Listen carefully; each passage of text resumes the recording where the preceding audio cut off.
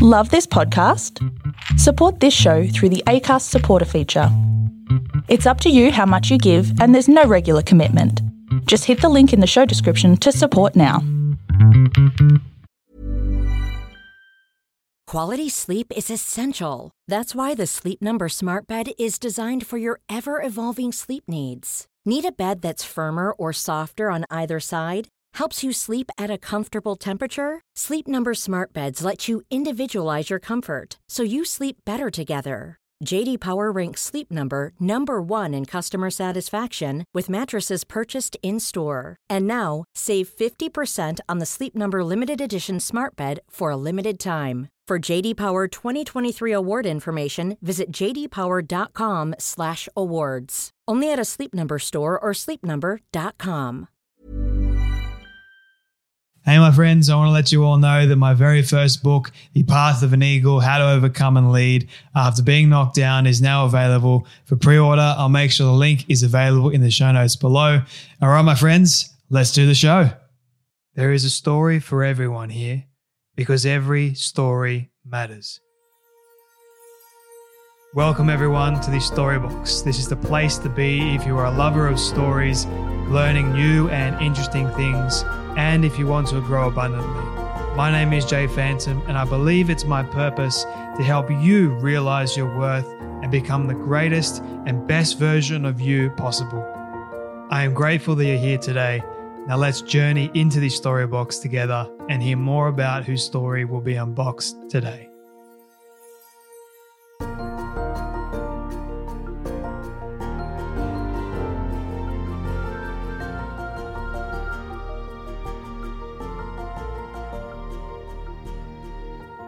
Throughout history, people have sought the heights of human potential. And why not, right? We're always searching to reach the peak of what is actually truly possible as humans. To become as wise and strong, happy and loving as any person can ever be. And now recent science is revealing how these remarkable ways of being are based on equally remarkable changes in our nervous system, making them more attainable than ever before. My guest today is Rick Hanson. Now, for those of you that don't know who Rick is, I think you guys are going to love this conversation. He is a psychologist, senior fellow of UC Berkeley's Greater Good Science Center, and the New York Times bestselling author of multiple books. His books have been published in 29 languages to date, which include Neurodharma, Resilient, Hardwiring, Happiness, Buddha's Brain, Just One Thing, and Mother Nature, with 900,000 copies at the time of recording this in English alone. His free weekly newsletter has 150,000 subscribers, and his online programs have scholarships available for those with financial needs as well. His new book called Neurodharma, which is the follow-up to his classic Buddha's Brain, Rick not only explores the new neuroscience of awakening, but also offers a bold yet plausible plan for reverse engineering peak experiences, sense of oneness, and even enlightenment itself. This is a conversation that I thoroughly enjoyed. I did want to know resilience, so we do talk about that more during this conversation. We also do touch on the fact that what is Buddha's brain, which I thought was interesting, and what it means to really be happy, plus so much more. I know you guys are going to love Rick, all his advice, his stories, and his wisdom, which we'll dive into in just a moment. But if you do get something from this conversation, please share it around to all your friends and your family. Let everyone know about this one. Help support Rick and his work by not only sharing this conversation, but getting any of his books, Neurodharma, Resilient, Hardwiring, Happiness, or Buddha's Brain. There's also many other books that I didn't mention there. And also he has a podcast too, which you can listen to. That will be in the links below for you guys as well. Also, don't forget that my very first book, The Path of an Eagle, How to Overcome and Lead After Being Knocked Down, is now available for pre-order too.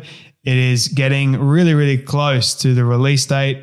I know it's just around the corner pretty much, September 27th. I mean, I'm getting really, really excited the closer the date approaches, and I can't wait to hold that hardcover copy in my hand too. All right, my friends, that's enough from me. You know what time it is. It is time to journey with me into the story box as we listen to the incredible wisdom, the advice, and the stories of none other than Dr. Rick Hanson. Oh, thank you. Please call me Rick. Hopefully I can then call you Jay. And I'm really glad to be here. I am obviously an American. I have visited Australia many times. If I were about 25, knowing what I know now, I would seriously consider emigrating, and your country would be high on the list of candidates. Anyway, so I'm very glad to be here. Well, it's funny you should say that because I'm 25 at the moment. So, we're in good graces now. Yeah, good stuff. I'm glad that I get to call you Rick because, I was taught and brought up with the philosophy of actually being respectful to my elders and people that actually have degrees. And I like calling them doctor and things like that. But anyway, nonetheless, I'm very excited to dive further into your backstory, why you decided to do this research and work in the first place. But before we dive further in, my very first question for you, my friend, is what does success look like for you?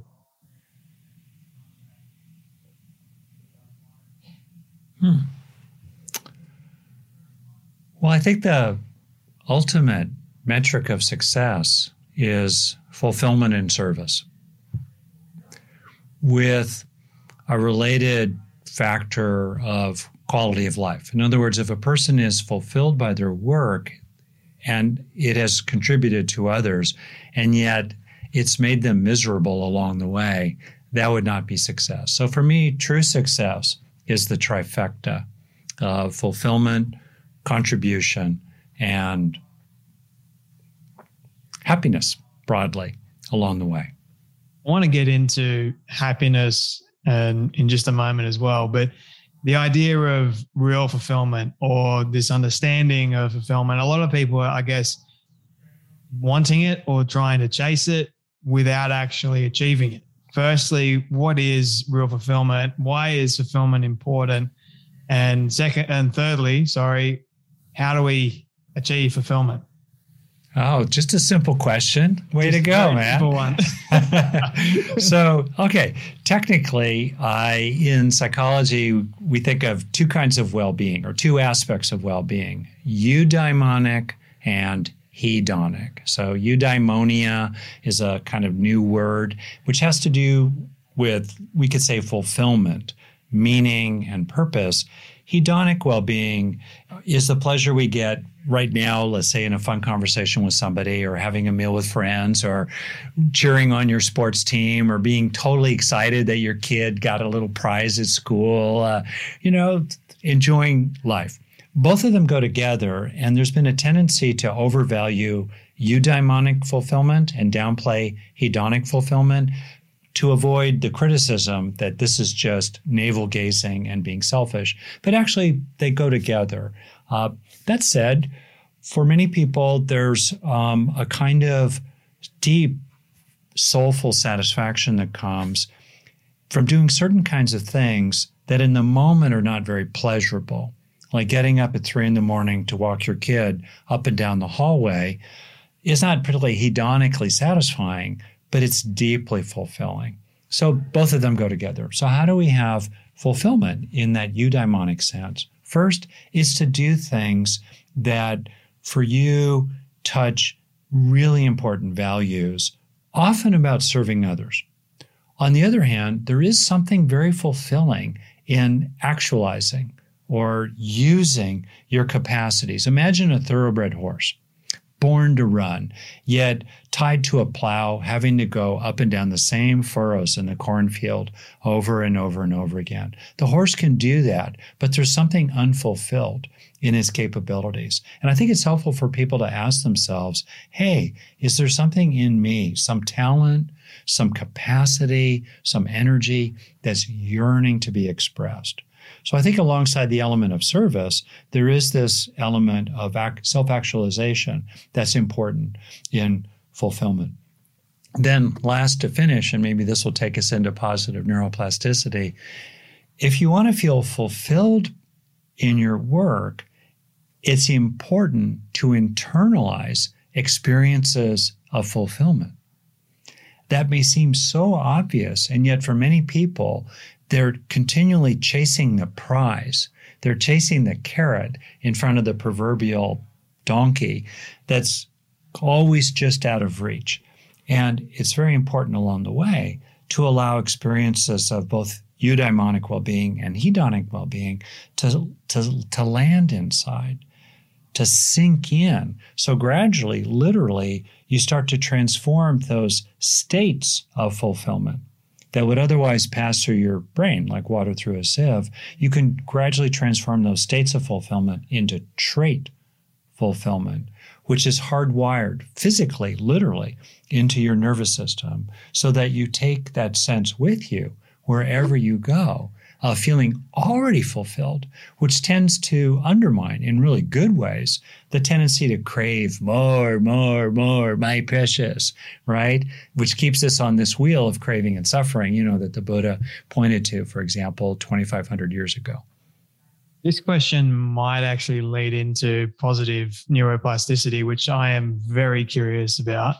But the idea of what goes on, I guess, in the mind when we do have these fulfilling things. Do we need to have more than one thing going on in our life that is, quote, fulfilling, or is it one thing just enough to satisfy the brain and give us that sense of meaning and purpose? Many people have multiple things that are fulfilling. And they're raising a child, let's say, while planting trees and doing their work. So it's okay to have multiple things. That's not an issue. The issue that I see is that many people, including people like you, frankly, Jay, accomplishing high-performance people, often with a good heart, really trying to help the world, clearly also like you, truly, they're racing through life without receiving into themselves the fruits of what they've earned along the way. And there's a famous saying in neuroscience, neurons that fire together, wire together. They do that automatically for negative experiences, but they don't tend to wire together automatically for enjoyable, wholesome, meaningful, fulfilling experiences. The brain has what's called a negativity bias, which makes it like Velcro for bad experiences, but Teflon for positive ones. So the opportunity is a handful of times every day, a breath or two at a time. Doesn't take very long to do this. Slow down to take in the good. Slow down to let it land what it feels like to be of help to others. What does it feel like to have an open heart? What does it feel like to have grit and gumption and perseverance, even when you're tired, because it's your job and you got to do it? What does it feel like to let that sink in? What's it feel like when other people are appreciative or acknowledging of you? Can you slow it down? It's not going to make you a tall poppy. Actually, the people who seek to become tall poppies usually do so because deep down inside, they feel that there's a deficit of self-worth. So they're continually trying to impress other people. But as we repeatedly internalize experiences, including of self-worth, then we move through life feeling already full. Why is service so fulfilling? Well, I think it goes to our deeply social nature. I mean, if you think about it, the way we live and have lived for the last 10,000 years is really bizarre. It's totally at odds, including the last 20 years or 100 years, with our biological template. Human species, people, anatomically modern humans, have walked this earth for 300,000 years. And their way of life was almost always, until just 10,000 years ago, in small hunter-gatherer bands of roughly 40 to 50 people that cooperated intensively with each other. Now, bands were fairly aggressive on average with other bands, but those encounters were, fairly brief and minimal and ended one way or another fairly quickly. but most of their life was internal. And that internal interaction with 40 to 50 other people, you're knowing your whole life, you're raising your children together, you're looking for food together, you're dealing with dangers and adversaries together. There is such a strong emphasis in human evolution, even distinct from other primates that we're related to among the great apes like gorillas and chimpanzees and bonobos. There is such a premium in human evolution toward caring and sharing, which is actually a model of relatedness that's talked about academically. So we evolved to be compassionate. We evolved to be altruistic. We evolved to be helpful to others. And there's a lot of sense of reward related to it. Now, we have to be careful that we don't get involved in what's called pathological altruism, too much giving. We don't want to be exploited by others. We want to be careful about that, especially if for a person, like to generalize girls and women, who are typically socialized to become invested in caring for others while putting their own needs on a back burner sometimes. Obviously, I'm generalizing, many exceptions. Males can be socialized in that way as well. But if generally, if you've been pushed into putting your own needs on a shelf and not being on your own side, be particularly careful about the pleasures of serving others. But service is natural.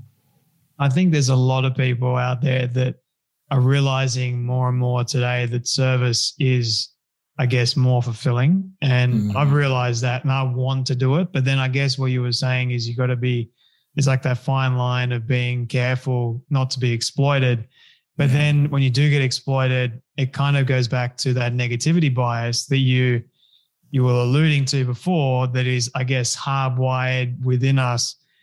We just bring up all these negative emotions and scenarios as a result of being exploited. Like, what's the point of serving anymore if we've been exploited and we've been hard done by, that sort of thing? So firstly, why is the negativity bias so prevalent in our society and can we ever get rid of it? Yeah, the negativity bias is one of the strongest findings in neuroscience, really.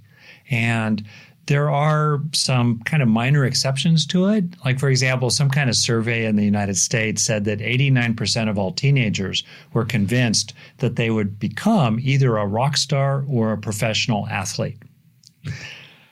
Okay, I'm like, yeah, go for your dreams. And, maybe have a plan B. Just in case, right? So that's an optimism bias, for example. And we also tend to edit pain out of personal memories for various reasons. I'm a longtime rock climber, and what I remember most about rock climbing is being with my friends and the beauty of the situation and just the athletic achievement of it. I forget the fact that my feet were killing me in those stupid tight shoes jammed into a crack, for example. Those are the exceptions. But in general, if you think about our ancestors in the wild and early humans even, you need carrots and you got to avoid sticks. Well, if you don't get a carrot today, you'll have a chance at one tomorrow.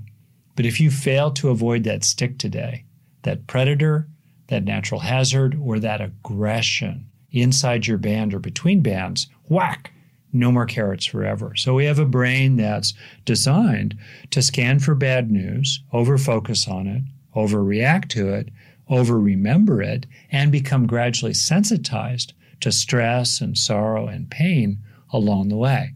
There's no comparable mechanism for beneficial, normal, enjoyable, fulfilling experiences. So for me, here's the takeaway. Deal with the bad for sure. And also, when you can, when there is that moment, you've put out the fire, you've dealt with that other person, you've allowed the hurt, the sorrow, the anger to wash through you, turn to the good. Not to avoid the bad, but actually to equip yourself to deal even better with the bad in the future. So deal with the bad, turn to the good, take in the good. When you have that opportunity to register your own strengths, your own capabilities, the good news of life, the goodness innate in your own heart, slow it down to learn from that experience. Turn that state into a trait. That's the neuroplastic change part, positive neuroplastic change, rather than just having that experience wash through you and waste it on your brain. Is neuroplasticity, if I'm getting this correct, is that the ability for our brains to change rather than our minds, or is it both? Well, deep question there. Descartes took a swing at that. Him also mind, brain, mind, body distinction and so forth. So plasticity just means the capacity of something to change, typically a physical system. Neuroplasticity is the ways in which the nervous system is designed to learn, the least of which is book learning. The important learning mainly is somatic, sensory, emotional, attitudinal, interpersonal, intrapersonal as well, even spiritual learning. That's what's really important. Okay, for any kind of lasting learning to occur, for a child to learn to walk instead of crawl, or an adult to learn how to navigate a tricky conversation with the in-laws or, the guy next door at work, something has to change physically in our nervous system for there to be that kind of learning, including the acquisition of the strengths that we care about, such as mindfulness, compassion, grit, gratitude, interpersonal skills, and positive moods. Emotionally, positive moods are major inner strengths that help us be more resilient. They buffer us against stress, and they aid our physical health and our longevity. Positive emotion. So happiness is really skillful means. So the question then becomes, how do you grow the good stuff inside? And the dirty little secret in mental health broadly in 100 years is that most of the experiences that people have that are beneficial in the moment, or that therapists, coaches, counselors, teachers, and so forth are helping people to have no lasting value. Those experiences are momentarily pleasant, but they wash through the brain. There's no learning from them. People don't actually develop trait mindfulness or trait grit or trait resilience or trait self-worth or trait happiness. And it's that movement from state to trait, the acquisition of traits, that I think of as growth 2.0. The old model was that growth 1.0, people were basically passive vessels into which therapists or teachers or podcasters or writers or parents would pour experiences and information. And yeah, sometimes it sticks for some people, but for a lot of people, a lot of the time doesn't stick at all. It just washes right through. Growth 2.0, which is my own personal focus with positive neuroplasticity, treats people as active agents in their own healing and growing and awakening, so that while they're having various experiences or doing various things, including listening to your podcast or my own, they're actually actively engaging those experiences in ways that promote lasting neuroplastic change, so that they're gradually hardwiring the benefits of their experiences into themselves to be taken with them wherever they go.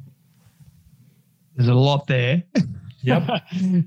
Maybe people can go back and re-listen to that, what you just said.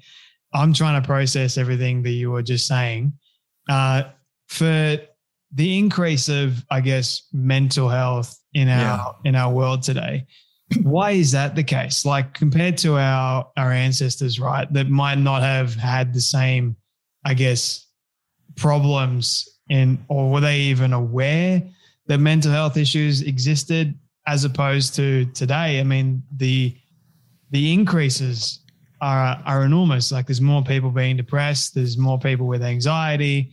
There's more people that are, I guess, in tune with the fact that they've been through traumas as well. Like, why is that? And do you foresee it going to get worse? Like, do you think that change in the future is going to be positive or negative, in your opinion? It's a really complicated question, and it's hard to measure, of course, subjective well-being, basic well-being, or the incidence actually of distress and dysfunction. Those are the terms that shrinks like me use. How do you compare today with people 100 years ago? A lot of people 100 years ago felt what they felt, but there was a taboo about talking about it. It's also true that 100 years ago, let's say, people typically had more social support than a typical person does today, certainly in Western affluent countries. it's also true that much of human misery is based on their circumstances. And while the world is far from a perfect place, and there are many troubling developments, especially related to catastrophic climate change, nonetheless, worldwide, extremes of poverty have been reduced. There's still a long way to go, but there's a fair amount of human misery that you could just find in reading a novel from Dickens 150 years ago, roughly in London, or reading about, the European colonization of the Australian subcontinent or whole continent. Man, a lot of pain and sorrow and crap that led to a lot of misery. So I'm not sure with the premise necessarily. All that said, the money question is the one you're zeroed in on. What can we do about it? And for me, there are these 4 questions that I keep circling back to in my own personal life and also as a professional. Where does it hurt? What would help? How can we grow it? How can we use it? Both out in the world, reducing injustice, reducing poverty, stopping people from invading peaceful countries next door to them. There's a place to intervene out in the world. Put a stop sign next to your kid's school. Great. Get the neighbors to quit being jerks and dumping their garbage on your front lawn. Do what you can out in the world. Okay. But mainly where we have opportunity to grow the good that will help is inside our own being, inside our own psychology, inside our own minds. And so that's where I tend to focus. Where does it hurt? What would help if it were more present inside you as a strength or a resource? And then how can we grow it? And then how can we use it once we grow it? Those questions are very useful for people to zero in on. And for me, it goes to the hopeful possibility that we really can grow resources. We can grow strengths inside ourselves, including based on neurological evidence for changing the brain in lasting ways that are evident with an MRI, for example, scanning people who've gone through various growth experiences.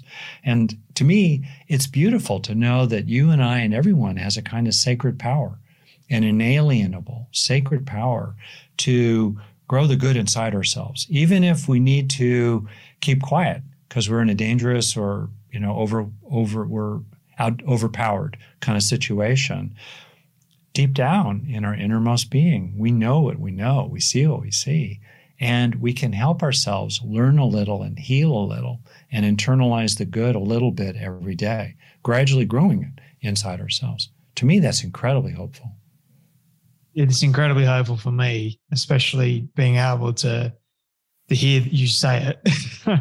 But I wanted to ask you about the brain and the mind and giving people some healing strategies for that. I think identifying that is there is the first thing, accepting that it's there, and then also accepting that we can change it it doesn't need to stay there.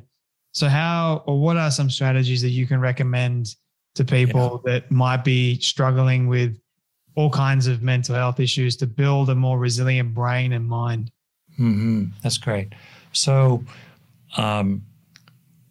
one is to relate to stressors, relate to challenges, and relate to painful experiences in, as best you can, a more spacious and self-compassionate kind of way, in which you're neither fighting the sadness or hurt or stress or anger, because if you resist it, what we resist persists a lot. You're not doing that, but on the other hand, you're not being invaded by it. You're being mindful of it. That's a major thing that we can do. And mindfulness, that kind of spaciousness of awareness in which we witness it, we're feeling those feelings, we're having that experience, but we're observing it with a little bit of space around it. That acts like a kind of circuit breaker that slows down or even stops that negative material from getting internalized into us. So I think of one major move is to be with your experience in this mindful, spacious, self-compassionate kind of way. Very, very important. People can do that, and they can train in that capacity. A little bit of meditation here, a little bit of everyday mindfulness there, gradually developing more of that witnessing and that sense of being, in effect, identified with a kind of core of being inside yourself that feels intact and inherently at peace, even while you're observing a lot of turbulence, a lot of crazy crud moving through your awareness, being one. Two, as soon as it feels appropriate, move into letting go. Not ruminating about things, not rehashing them over and over and over again, not dwelling on your resentments. There's a saying, resentment is like taking poison and waiting for others to die. Let go. Where you release tension from your body, maybe you vent some feelings in appropriate ways, yell in the shower, don't yell at your kids, don't kick the dog, but you just release. Realizing that certain desires, they're just not going to help you. You can abandon them. You can, have one beer, maybe two, and you don't need to keep on going. There's a proverb, I think, from China, man takes drink, drink takes drink, drink takes man. Right? You want to kind of be careful about that slippery slope. Okay, that's the letting go. A lot of letting go. And then very important, easily forgotten, let in. Let be, let go. Don't forget to let in. Don't forget to turn to the good and take in the good. Look for ways to grow from the experience you're having. Ask yourself, what would help me if I were a little more skillful about this, or if there were a way of being a little more developed inside me, a little more patience, a little more self-respect, a little more skillfulness, a little more impulse control, whatever it might be, a little more self-compassion, a little more empathy for others. What would help me to grow? That's incredibly useful. So to kind of summarize, if your mind is like a garden, you can witness it, let it be. You can let go, you can pull weeds, and you can let in, you can plant flowers. And that gives people a kind of an overall framework, including the very important one of planting flowers. And what I would say about that neurologically is that most of the time, the things we want to grow inside ourselves, we need to dwell in them for at least a few seconds in a row for them to have a chance of getting registered as a lasting change of neural structure or function. So that means not clinging to what's positive or pleasurable or hopeful. It's kind of like receiving it into yourself, marinating in it. And fundamentally, if you think about it, where your mind repeatedly dwells is what comes to dwell inside you.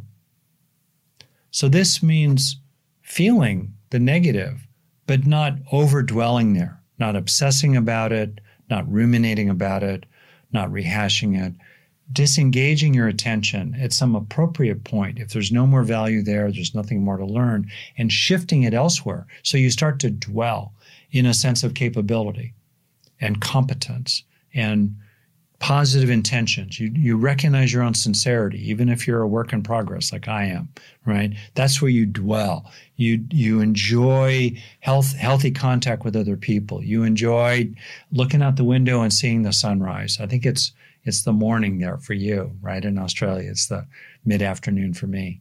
That's where you dwell. And as you repeatedly dwell there and you give yourself permission to dwell there, that's the good that increasingly dwells in you, literally based on lasting changes in your own brain. Like how you mentioned being able to let go, but then also let in. But I guess when you're letting in, you're being mindful of the things that you are letting back in. But that letting in also requires something that not many people want to do, which is vulnerability. I mean, letting in someone else to supposedly help you go through these difficult challenges in your life. Yeah. I mean, that takes a lot of effort, and because if you do let someone in, you don't know whether or not they're going to hurt you even more. So therefore, if you do open up, it's kind of like you're putting yourself at risk a little bit. And I guess not a lot of people want to do that. So But I like how you're talking about letting in not necessarily people, but letting in things that are going to serve you in a good way. Things like, I guess, nature and those sort of things. That's what I find, helpful. That's very interesting, Jay. So if you're willing, I want to maybe ask you a question or two about that. Yeah. Kind of turn the tables here a little bit. So, okay, good. I see that big grin. That's good. Thanks for, glad you're up for it. So you're describing a kind of letting in, really important, letting in other people. That's different from the kind I was talking about, which is about essentially growing strengths inside. Yeah. And we grow strengths inside in a two-step process that's very simple, but you need the second step, which is we grow strengths. Pick something you might want to grow inside. And I'll get to, what if it were more present inside you or somebody else, would help them be more comfortable with emotional vulnerability to other people and a comfort with the feeling of closeness with other people, including just buddies, let's say. Doesn't have to be lovers or life partners, right? What would help a person, be more comfortable at that kind of openness and vulnerability if it were more present inside their minds? That's the kind of strength I'm talking about. So to ask you here, if you imagine yourself, any kind of discomfort you might have, maybe based on your history with being open or receptive, let's say to other people, what, if it were more present in your mind at the time, would help you let people in? For me, a big one would be hearing their story, like what they went. What if it were more present in your mind would help you be more able to manage the embarrassment or the sense of vulnerability that is blocking you from really receiving another person? Is it okay not to know? Yeah, but that's where you started. You talked about, in effect, a very common kind of anxiety about, quote unquote, letting people in. Very understandable. I grew up with loving, decent parents, but my mom, in a lot of ways, used her lovingness a little like a Trojan horse. She would get me to open the gates, let her in, and then she would criticize and control me. Out of good intent on her part, but still in ways that I didn't like and weren't very skillful in our relationship. Okay. So something that helps people be more comfortable with closeness and being kind of revealed, let's say, is a sense of self-worth, that what they're revealing is okay. And yeah, maybe I've got some warts, but altogether, I'm a worthy being. So that, if it were more present in the mind of a person, would typically help them be more open to letting other people in. Another is the capacity to kind of calm yourself when you're starting to get a little keyed up, like, oh, we're getting a little close here. That normal reaction.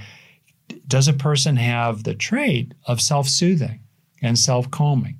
So being able to calm and soothe ourselves when we're starting to get a little anxious or a little flustered, that would help a person be more open with other people.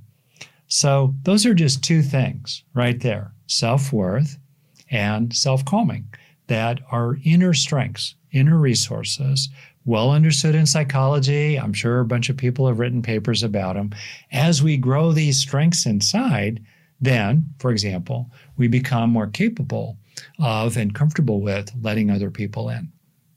I'm glad that you mentioned both, and thank you for that.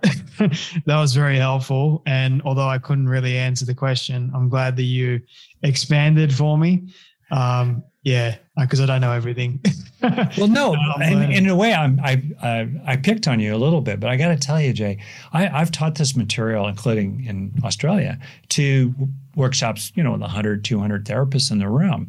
And when I turn this question to the person, what if it were more present in your mind would really help?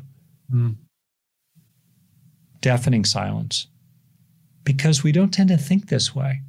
Now, if I were to ask you, I look at your office here, it's nice, what would make your office even better? You would say, oh, I want to put movie posters on the wall, like you used to have, let's say, or something or other. In practical terms, we easily think that way. But if we think about our minds, what would equip your mind better? What? It's hard to answer it. And a lot of our answers, like, no offense, just factually, your answers are not about the question. They're not about equipping the mind better, our own mind. They're about what would be good if other people did, or what would be a good action to take, like listening to the true story, the deep story of another person, all of which is great, but it doesn't address the question. What are the strengths you're trying to grow inside? And so you're not alone. That's a weirdly difficult question for people to wrap their minds around. And yet it's such a fundamental one, and it's so practical. You just kind of think about it. It's so down to earth. What if it were more present inside your psychology, your way of being, your capabilities would really help you with the challenges you're facing these days? I think education on this particular subject is needed in order to help someone. And I'm glad that you're doing this work, and I'm glad that I didn't know so that I can learn. And I'm glad that I'm not alone in this as well, because I'm pretty sure that a lot of people that are listening to it wouldn't have known either. And they're like, oh, light bulb, it makes sense now. Like it does to me. Yeah, that's great. Like we go through life, right? It's I've done a lot of stuff in wilderness, like I've said. We're on this long hike. Okay, what's in your backpack? Well, your mind is your backpack. What's in there? And you just think, oh, I get it. On a long hike, I need supplies of various kinds, water, power bar, cell phone. The stuff I want to take with me that helps me. First aid kit, a little extra jacket just in case. Well, inside your mind, what do you want to equip it with? And then the question becomes, how can you grow that equipment there? By experiencing it and then internalizing that experience again and again and again to hardwire that equipment into your nervous system. Why is resilience so needed in today's society? And how do we help people understand how to build resilience more and more? Yeah. Well, so my dad grew up on a ranch in America. He was a cowboy, and he lived through the Depression and difficulty. My mom was raised by a single mother and didn't have much money. People have challenges. We've needed resilience forever. Resilience is the inner capability to cope with challenge and to recover from great difficulty. We need resilience on the worst day of our life, but we also need resilience every day of our life to keep moving through, right? Difficulty, including serious difficulty. So we definitely need it. How do we grow it? You named it. We grow it by building strengths inside. Just like we said, we become more resilient by developing patience, grit, determination, perseverance. And there was a big light bulb moment for me when I was young, when I realized that as much as my life sucked and I was super unhappy and a total neurotic, nut job of a teenager, no matter how bad it was, I could always heal a little, grow a little, learn a little every day. And that is just fantastic that we can do that. So that's how to become more resilient, and sometimes there's certain core skills. I would say being able, if I were to name, kind of like if you're going to, ever see the TV show Alone? It's really wild. I think you'd like it. Basically, I think 7 seasons. They take people who are wilderness survival experts and they drop them in a remote place, like an Arctic setting, and they're entirely alone. They have to film themselves. There's no crew nearby. And if they get into trouble, it could be 12 or 24 hours before they can get a medical team to them. They are on their own. And they're allowed to take 10 items from a list, right? What's on that list, right? So you can imagine all of that. It's really a fascinating show, including speaking to how vulnerable we are to isolation and how truly inherently dependent we are on relationships with other people because they are really alone. Well, major items for resilience. Being able to calm your body. Very, very important. Being able to regulate impulses so that you don't get in trouble by doing certain stupid things that hurt others and hurt yourself. Very important. Another definitely is mindfulness and self-awareness. Can you observe your own mind? Can you step back and watch the movie going by without necessarily believing all the thoughts there? Really important. Do you have a warm heart? Warm-heartedness is a major factor of resilience. It's probably number one, including based on research, the sense of your own personal warm-heartedness and that you have a feeling of positive connections with other people. Major factor of resilience. And then specific skills for what you have to deal with. If something happens and you don't know what to do, your building starts to burn, you're in a house that starts to burn. If you don't have the skill of being able to climb out a window or, unlock a front door, you're in trouble, right? So functional resilience does involve certain skills for certain situations. Maybe I'll just leave it there in terms of some major factors. I'm sure people listening will say, why didn't you say self-compassion? Why didn't you say gratitude? Okay, I just said them. But it's kind of a short list. And the good news is that we can grow these strengths. We can grow that equipment in our, the backpack of our mind, as it were. We can grow that by starting to help yourself have experiences of, like I said, self-calming your body or controlling your impulses or developing self-awareness or having a feeling of warm-heartedness. Help yourself have those experiences or just notice them when you're having them. And then when that song is playing on the inner iPod, turn on the recorder. So you then make it more and more a part of yourself. Rick, I'm loving this conversation. I've got 3 quick final questions for you because I do want to be respectful of your time. Yeah. This one, I guess, might send us down another rabbit hole. So I want to be careful with asking it. But how was Buddha's brain, Jesus' brain, and all these other spiritual teachers, how were their brains different from ours, or were they? Such an interesting question. So it goes, first of all, to the question of, are there only natural phenomena inside the frame of the Big Bang universe, or are there also supernatural, even transcendental factors, influences, realities that transcend, that are beyond the Big Bang universe? People go back and forth about all that. I myself think, I think there are supernatural forces. I think there is a transcendental ground in which the Big Bang universe is unfolding.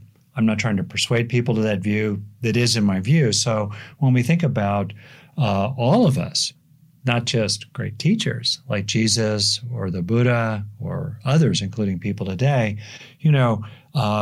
there could well be, in my view, forces, factors, and so forth that transcend the natural, physical, deterministic unfolding of our own biology, our own body, our own brain. That said, now I'm going to stay entirely inside the natural frame of the Big Bang universe. And inside that natural frame, it is interesting to examine the brains of people who seem very, very far along in their practice. And there are 2 findings, kind of big headlines.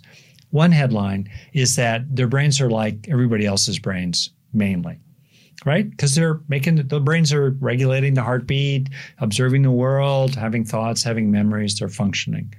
Second, in certain key areas, there are some significant changes that seem to be greater and greater correlated with a person's depth of realization.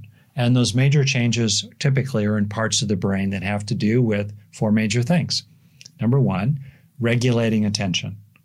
People who are really far along are able to rest their attention on what's useful and dwell there, and they're able to disengage their attention from things that are not helpful or not be hijacked by them.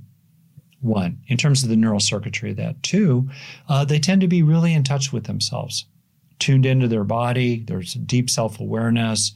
They're in real time with all the layers of their own psyche. Very cool. Third, emotional regulation. You just look at them. They're regulated. Things happen. They feel it, but they're not possessed by it. It's there, it's present, and they don't dump their crap on others. They're not driven by greed or hatred or fear. They may feel these things, but they're not driven by them. That's the third major change. And the fourth major change, again, neurologically grounded, is a shift of sense of self.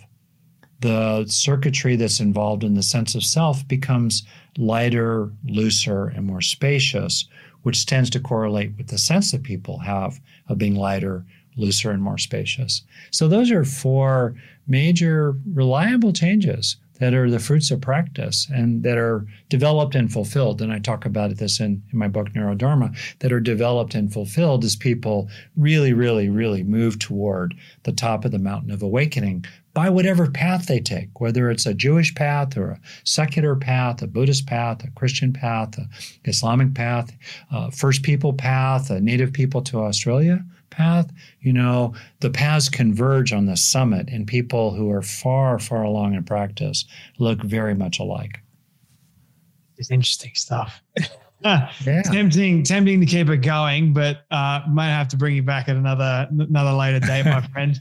But my all-time favorite question I ask everyone at the end of all my conversations, this is a hypothetical one, but I want you to imagine with me for a moment that you've been able to reach the age of 100. All your friends and your family have decided to put together a film for you of everything you've ever said and everything you've ever done. Don't ask me how in the world they got it all. We'll call it magic for the sake of argument.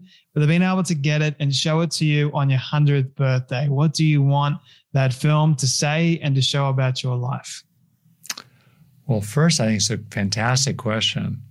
And it really calls us to what we value most. And it's a good way to think, like I'm right now in the middle of my 70th lap around the sun on the third rock out, right? So I'm 69 and a half, and how cool is that, right? And still 100, man, that's 30 and a half years from now. So it's actually really helpful for people to imagine looking back on their life from the future, and however old you are, 25 or 69, to ask yourself, when I look back, what do I want to be really glad that I had done in terms of thought, word, and deed? So my hope, I guess, is that, what we'll see is that I brought a good heart to it, and I had a learning curve, very important, learned, and kept trying. I guess I think of those three as really stand out: heart, learning, and effort. I want to look back, and that's what I want to see. Great send-off message. Yeah. And I would say actually also, I think it's really important, and it's easy to aim too low. And what I mean by that is I want to look back. I hope I will look back and see a willingness and a perseverance in opening increasingly to the ultimate, whatever that is, and to have a vision of the possibility of a human life that, for me at least, is more than just getting to the weekend and having a good time and not hurting people. As wonderful as that is, I think we all have the possibility for a fullness of awakening, really. And hey, why not go for it? Why not take that next step, whatever it feels to you as the next step on your own path of awakening? Beautiful. The perfect place to wrap up this great conversation that I have thoroughly enjoyed. But Dr. Rick Hanson, thank you so much, my friend, for your time, your wisdom, your advice, and your stories as well. I greatly appreciate them, and I know my audience will as well. But thank you so much for joining me today on the Storybox podcast. Thank you, Jay, and best wishes to everyone listening. I really don't like this part because it means that sadly we have come to an end of yet another story. I just want to say thank you to all of you for tuning in and listening to our guest today. It is my prayer that you would have felt inspired, motivated, challenged in some way, and that you would have learned something new as well. If you would like to hear more amazing stories like this one, you can do so now by searching up the Storybox on all podcast platforms. It is that easy. And if you did get something from today's guest, please do share it around with your friend or family member who you feel could benefit from hearing today's story. And before you go, I greatly appreciate it if you could spend 30 seconds leaving a rating review over on Apple Podcasts. It goes a long way to reaching more people and building this community of the Storybox. Let's start changing lives through powerful stories like this one you heard today. Your support is always greatly appreciated. Until next time, when we dive back into the Storybox, I'm Jay Hanson, and don't forget, your story is worth more than you know. I'll catch you then.